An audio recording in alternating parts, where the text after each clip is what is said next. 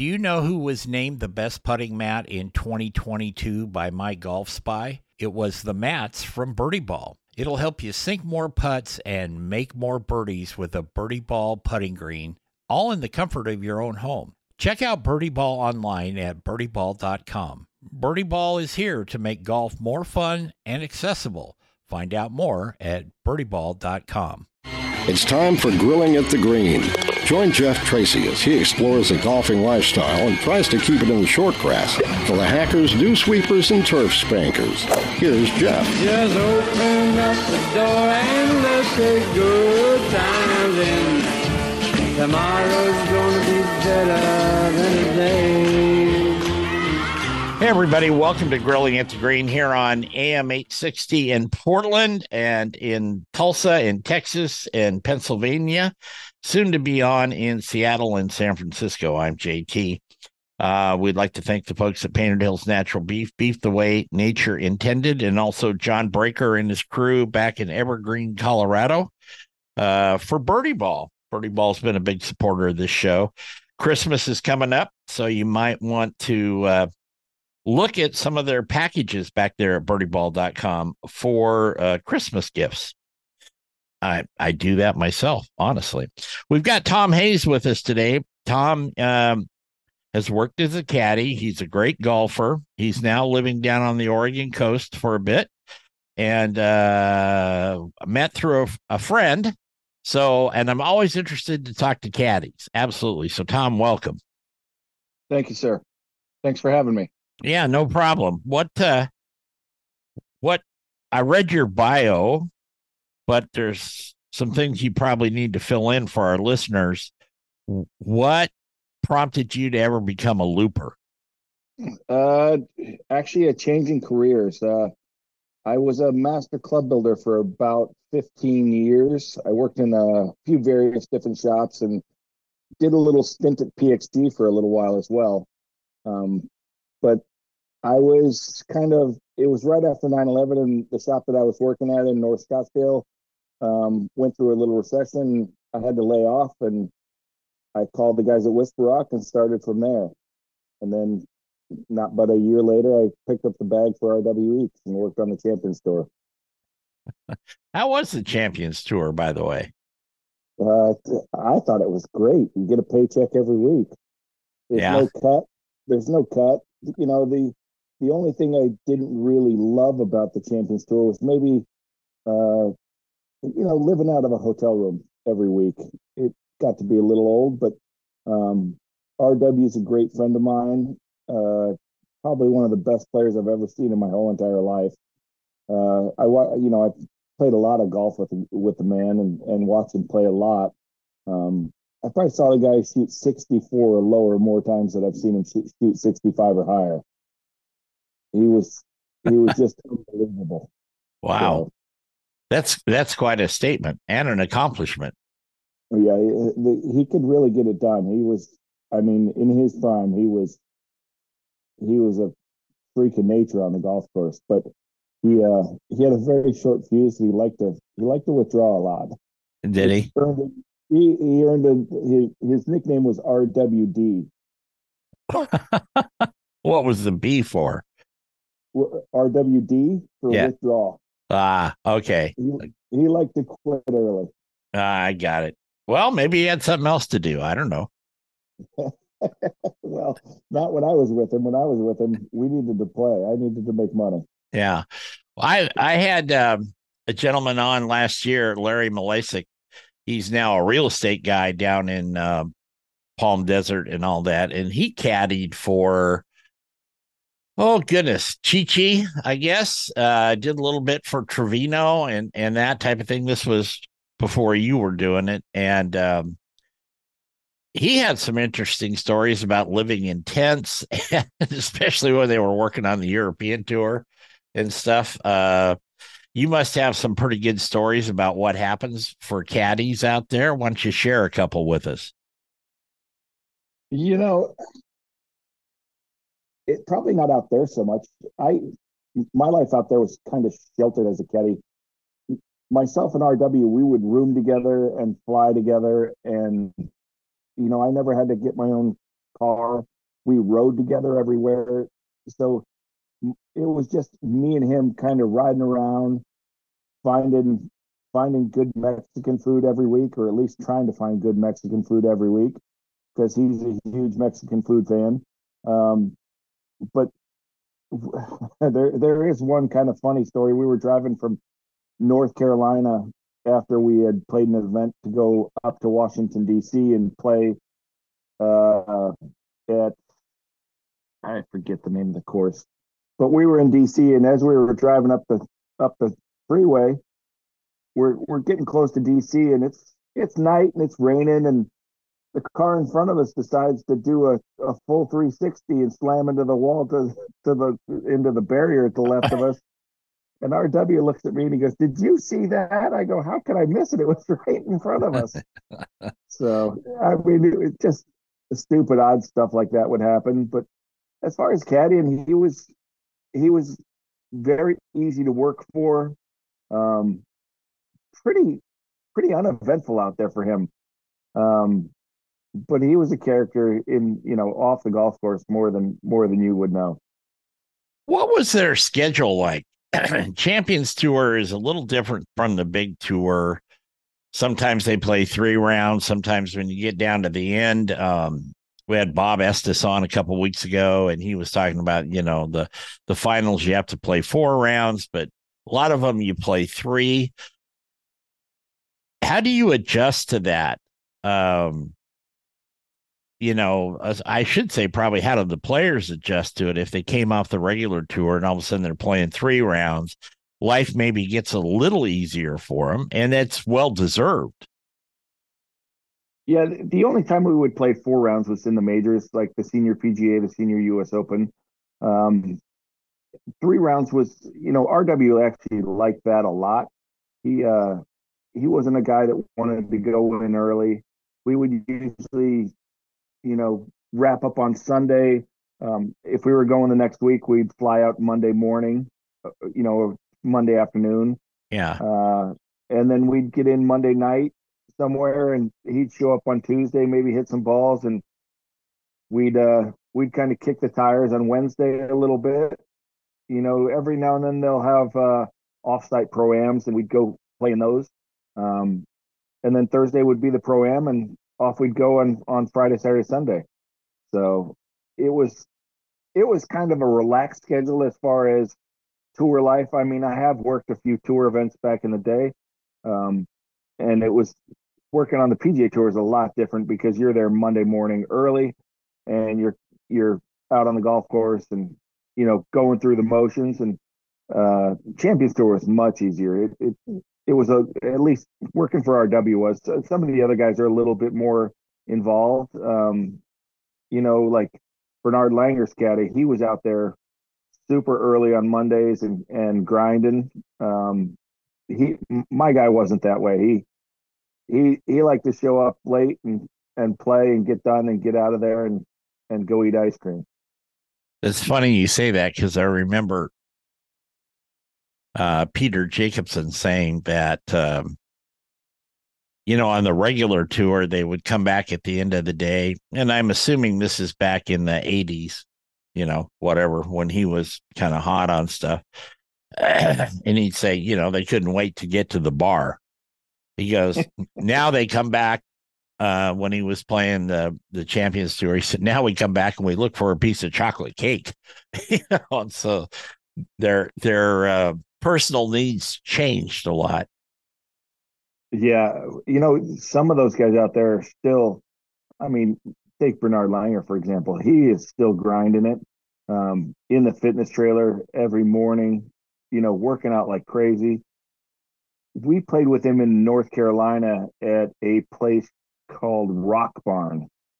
And we went through the first 2 days, and about the middle of the first day, I looked over at RW and I said, "This guy can still play on the regular tour."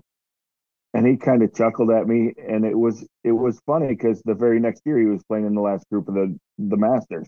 Yeah. I remember that. We're going to take a break. We're going to be back with Tom Hayes, who made his living as a caddy. Took a run at some high profile golf. We're going to talk about that when we get back. You're listening to Grilling at the Green, and please stay with us.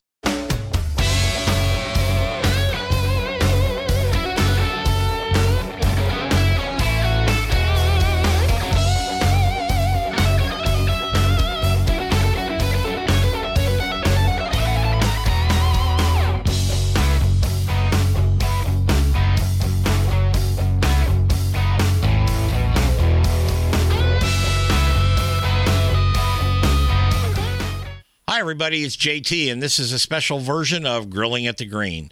Grilling at the Green is brought to you in part by Painted Hills Natural Beef. Beef you can be proud to serve your family and friends. That's Painted Hills Natural Beef.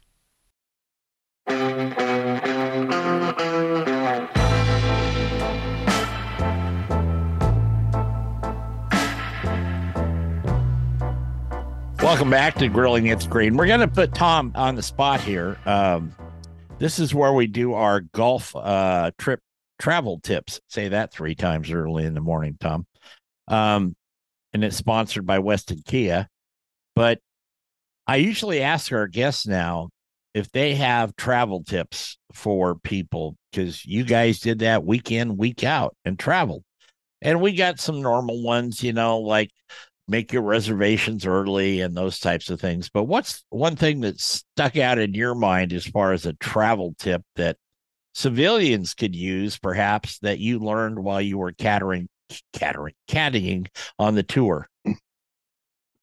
I would, if I had to do it all over again, I would have gotten that TSA pre-boarding done a whole lot easier, because you get to go through the line like lightning. You don't have to wait in the big line with all the people. I mean, in the trough and the cattle run. I mean, yeah, that TSA pre-boarding is a dream come true.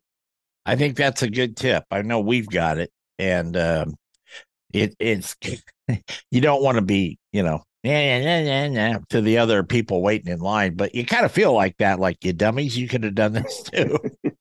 Yeah, it is. I mean, one of the first years I was out there, I didn't have it, and RW had it, and he kind of looks at me, he goes, "You got to go that way." I said, "Where are you going?" He goes, "I'm going over here. I got this special pass." And I said, "How'd you get that?" And he goes, "Oh, you got to blah blah blah." Yeah. And I said, "Well, we're doing that next week." So yeah, you got your butt down to the TSA office and signed up, type thing. So yeah, absolutely. We want to thank Weston Kia, biggest Kia dealership in Oregon, and thank them for their support on this show. Also, if you want to email us, it's really easy. You can just go info@grillingatthegreen.net. So let's get back and talk to Tom some more. What brought you clear out here to the West Coast? My mom lives out here. Oh, okay. She she came out to visit a friend and hang out with a friend of hers, and she just found a house and she bought it, and she kind of does some remodeling, and she's been doing this project in this house for a little while. And I had some free time in between seasons, and figured I'd come out and see how it is. So I'm just kind of hanging out. Are you gonna go back to caddying? I plan on it. I've got a couple options. I'm actually trying to get my foot in the door at Grove 23, which is Michael Jordan's place in Hope Sound. And then there's a new project that just launched north of Miami Beach in Hollywood, and that is called Shell Bay. It's supposed to be a fantastic piece of property and a very good place to work. Have you ever spent a whole winter out here in Oregon? Yeah. No, sir. This will be the first couple months, so we'll see. Yeah. About January or February, if I call you, I'm going to get a lot of static because you're going to be in Miami or someplace else where the weather is more conducive to golf in general and life in particular. My caddy tan is going away as we speak. Yeah, I get that. You also caddied. You were up in New York and you caddied there in the Northeast, and then you migrated down to Florida. I'm assuming some stops in between. Uh, did you start caddying after you played a lot of AM? You know, you were mid AM champions and different things like that. You played in were very successful, but is that how it kind of progressed? Yeah, so my golfing career, um, I didn't really become a very, very good player until I was about my mid 20s. I peaked late, considering how early guys peak that, start their careers these days. You've got what, a 14 or a 15-year-old kid playing on tour this week. Um, but yeah, once I started playing, I ended up meeting a friend of mine that taught me how to build golf clubs that when ended up going to work on tour for Mizuno. He taught me how to do everything I know how to do. And then once my job in Arizona kind of let loose, I went to work at Whisper Rock and learned how to work as a caddy in a private club. I worked around the Arizona Scottsdale area. I worked at Whisper Rock and Estancia, Silverleaf. And then a position opened in the east end of Long Island at a place called The Bridge, which is most people wouldn't know it. It's in the Hamptons. When you think about the Hamptons, you think about Shinnecock and National Golf Links of America, Sabonic, all those are right there. But our place is called The Bridge. It's a very boutique style golf club. It's currently 1.75 million to join. We're probably the highest initiation. Yes, sir. One of the most expensive clubs to join in the world, I would believe. It's a beautiful place. The maintenance on the facility, the superintendent has no budget. And we're not kidding. But yeah, it's just kind of, I heard about the place and jumped in my car and took off, and the rest is history. I've been there probably the last 12 years. Wow. Are you going back at any time? I don't think so. I'm looking at this stage in my life. I'm trying to land a position where I can caddy, and I'm looking for a spot I can stay all year round. Yeah. You live for 6 months in one spot, and then you're always looking for a new place to live for 6 months. And it's the lifestyle's getting a little old, and I'm getting a little old. We've got just a couple seconds left. So, I wanted to say that we're talking with Tom Hayes, who's a professional caddy, and he's been a master club builder and all of that. He's on the Oregon coast right now. But when we come back, we're going to find out about that transition from club caddy to tour caddy and the do's and don'ts of that. So please stay with us.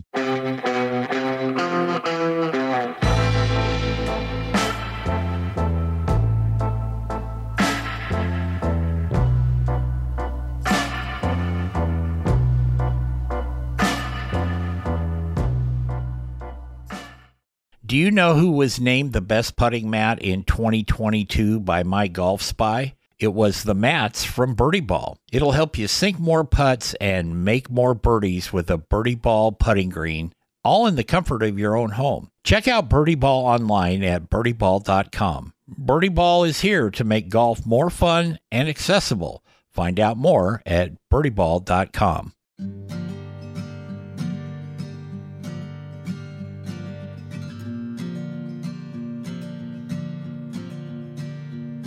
Welcome back to Grilling at the Green. I'm JT. We'd like to thank the folks at Painted Hills Natural Beef the way nature intended. If you order from their online store, which is relatively new at naturalbeef.com, when you go to check out, you just type in, they'll have a little box at the bottom, say coupon or code. Just type in BBQ Nation. That's BBQ Nation. You get 15% off the meat, and it'll be delivered right to your door. Also, again, the folks at Birdie Ball, John Breaker and his folks, Christmas is coming.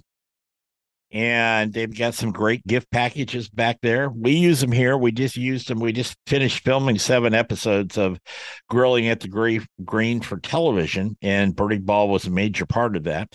And also Pig Powder, my partner in my other show, Barbecue Nation, Leanne Whippen, Hall of Famer. Go to pigpowder.com, and I'll tell you what, that is some great stuff to put on your chow. I'm just going to leave it right there. So I should get you some of that you could try down there at the coast, Tom. Send it on down. We'll do it. We'll do it. So how do you transition from a club caddy to a tour caddy? There is a little learning curve out there. Working as a club caddy, you're obviously always carrying 2 bags. And you give enough information to kind of not hang yourself.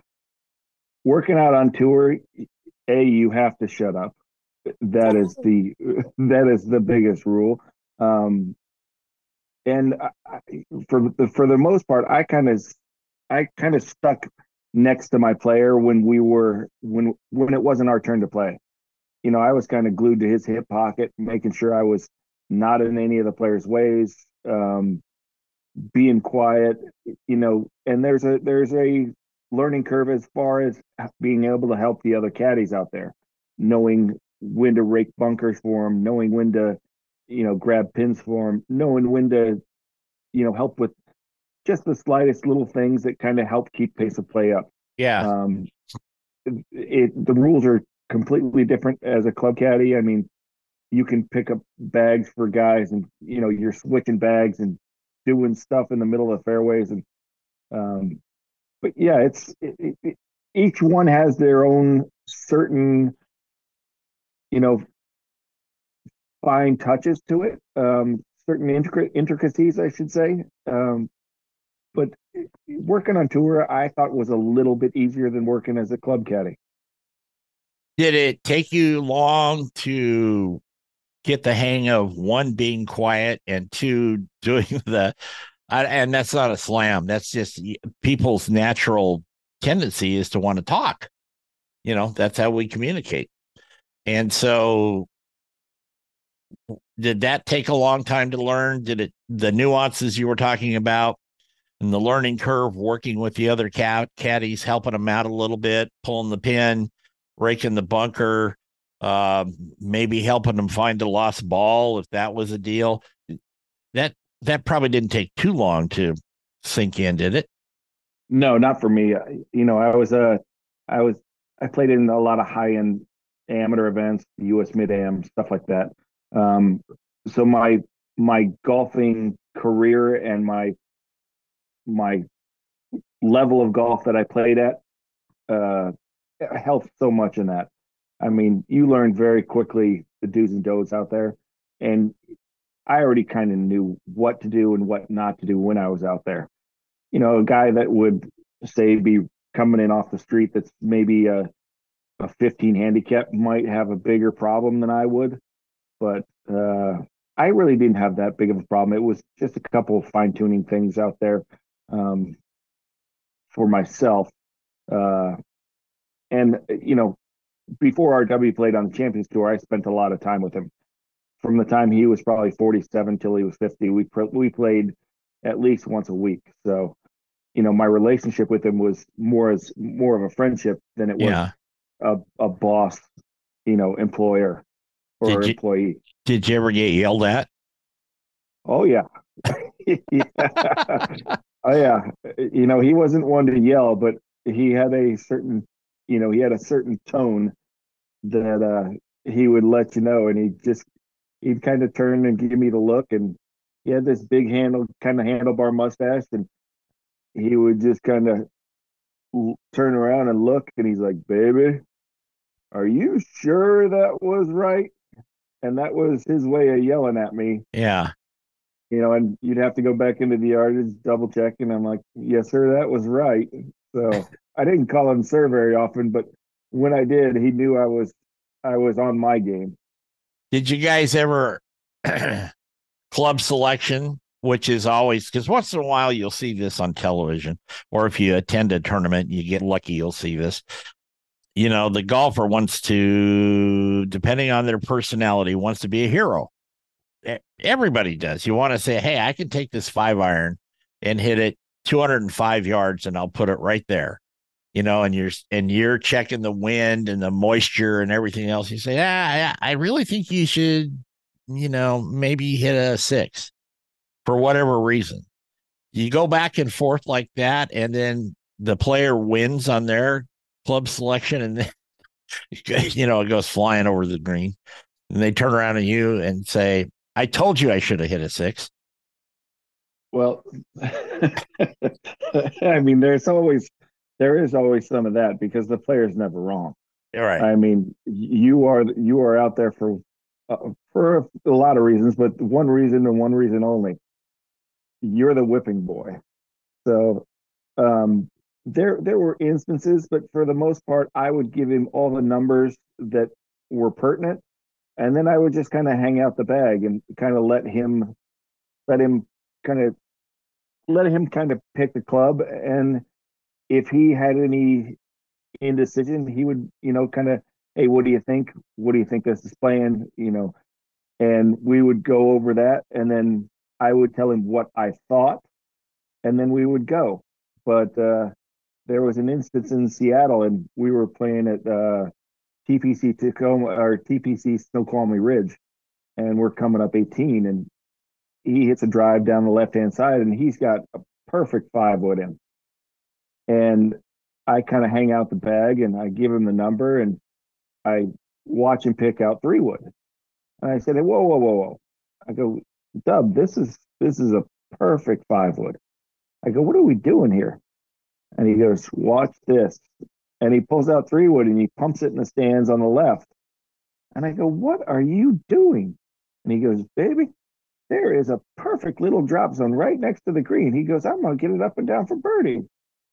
He hit it in the stands on purpose. I had no idea what he was doing. That's one of the luxuries of working on or playing on the Champions Tour that guys like you and I don't have. They can hit it in the stands if they want. Yeah. Did he make birdie? He did. Oh, geez. No living with him after that, I'm sure. It was one of the funnier moments out there that I was involved in. What did you have to keep in his bag? Everybody's got difference. I mean, Tiger liked 2 bananas and 2 peanut butter sandwiches or whatever. What did you have to keep in his bag? Nothing.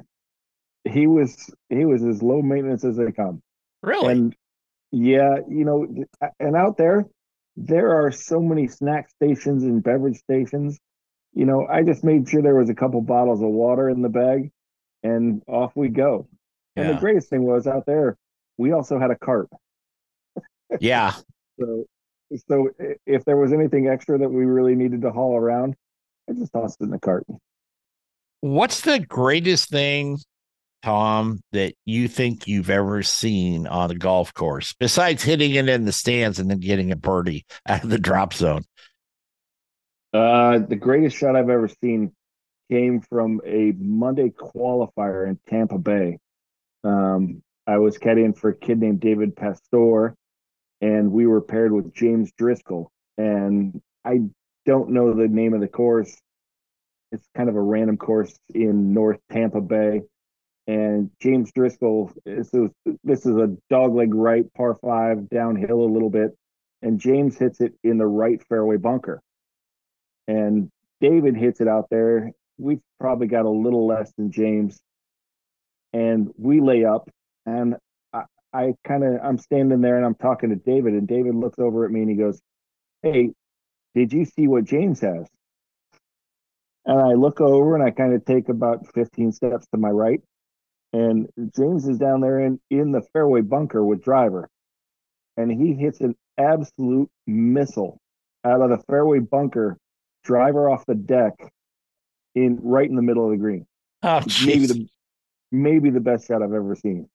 Tom is going to stick around for after hours, so stay with us. You're listening to Grilling at the Green. Hi, everybody. It's JT, and this is a special version of Grilling at the Green. Grilling at the Green is brought to you in part by Painted Hills Natural Beef. Beef you can be proud to serve your family and friends. That's Painted Hills Natural Beef.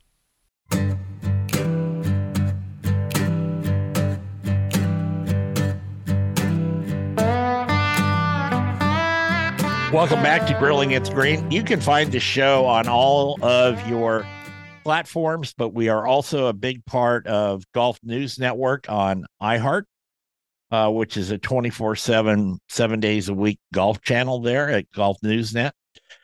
We air on Sunday at noon, I think, on GNN Radio. But you want to find us on Captivate and Apple and iTunes and a bazillion other platforms like that. We're talking with Tom Hayes today. Tom is, I think, are you a nephew of Dave? Yes. Okay. Dave Riffey, who's been on the show a couple times, and invented the rimmer. We've talked about that a few times on the show over the years. Tom is Dave's nephew, and that's how I got to meet him here. So if you're playing with your uncle, can you smoke him? We've actually never played together, but I would have to say yes. I'm gonna tell him you said that. I'm about 6'3", 230, and I can move it a little bit, and I can, in my older age, I've gotten to be able to where I can really chip and putt. That's the important part. Part. If there was one lesson for life that you learned while being a tour caddy, Tom, what do you think that was? Oh, as far as golf or just life in general? Just life. Life is short. You might as well have a good time doing it. Some of those guys out there are absolutely miserable, and they've got no reason to be. Yeah. I've never understood that. In fact, I've been reading Shipnuck's new book, Live and Let Die, about Live and the tour and all that stuff. And he's done a deep dive on all that. And he gets to needle in his politics and stuff, which I don't care about, but he's doing that. But the one thing I've noticed is that, and we all know it, the main tour guys, if they can stay in the top 25, the top 100, really, they make a ton of money. I mean, more money than the average person, even that went to college and got a degree, maybe unless you're a neurosurgeon, can make. And they still seem to want more all the time. They're usually complaining about something, and have a lot of respect for them as golfers, but some of them I've read about and have actually talked to, they're a little more prima donnas than a lot of folks. I would agree. Being out there, even on the Champions Tour, those guys get weighted on hand and foot. They fly in, they're getting picked up at the airport, courtesy cars everywhere. They're always staying in, for the most part, the best accommodations. There's agents, there's people. Everybody's waiting on them hand and foot. And they're always in one of the most beautiful places in the world. Yeah. Or at least in the country. And, they're miserable. How is that possible? I was out there and I was just toting the bag. I was having the time of my life. I don't know. I guess, maybe it depends on their age, or maybe they don't think they're winning enough.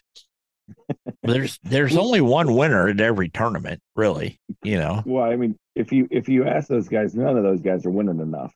Oh, yeah. Geez. Yeah. They think they should win every week. Absolutely. And there was only one guy that he ever came close to that. So, and a couple right behind him. So you could take a handful, 3 or 4 of them, and, Tiger, Jack, those guys, but they didn't win every week, and they were phenomenal. But Tiger did pretty well for himself. Well, he was the first $1 billion golfer. So yes, I can't help but bring him up because he's just, to me, he's out there in a hemisphere all by himself still to this day. I agree. I'm a huge Tiger Woods fan. I always have been. Yeah. Yeah. Well, it's always interesting to watch, and reading this book, Tom, it's been kind of an eye opener because the public doesn't see the the riffs and stuff behind the scenes. They don't show that on TV. Once in a while, somebody will catch something with their cell phone and it makes the news for, 2 days or whatever.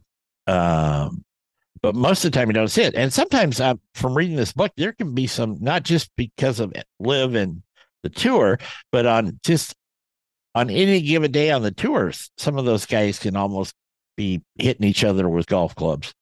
There's you're dealing with a bunch of type A's out there. So there's definitely going to be some male bravado going on out there, and guys rub each other wrong, and there's certain guys that just don't get along, and it's just always going to be the way it is.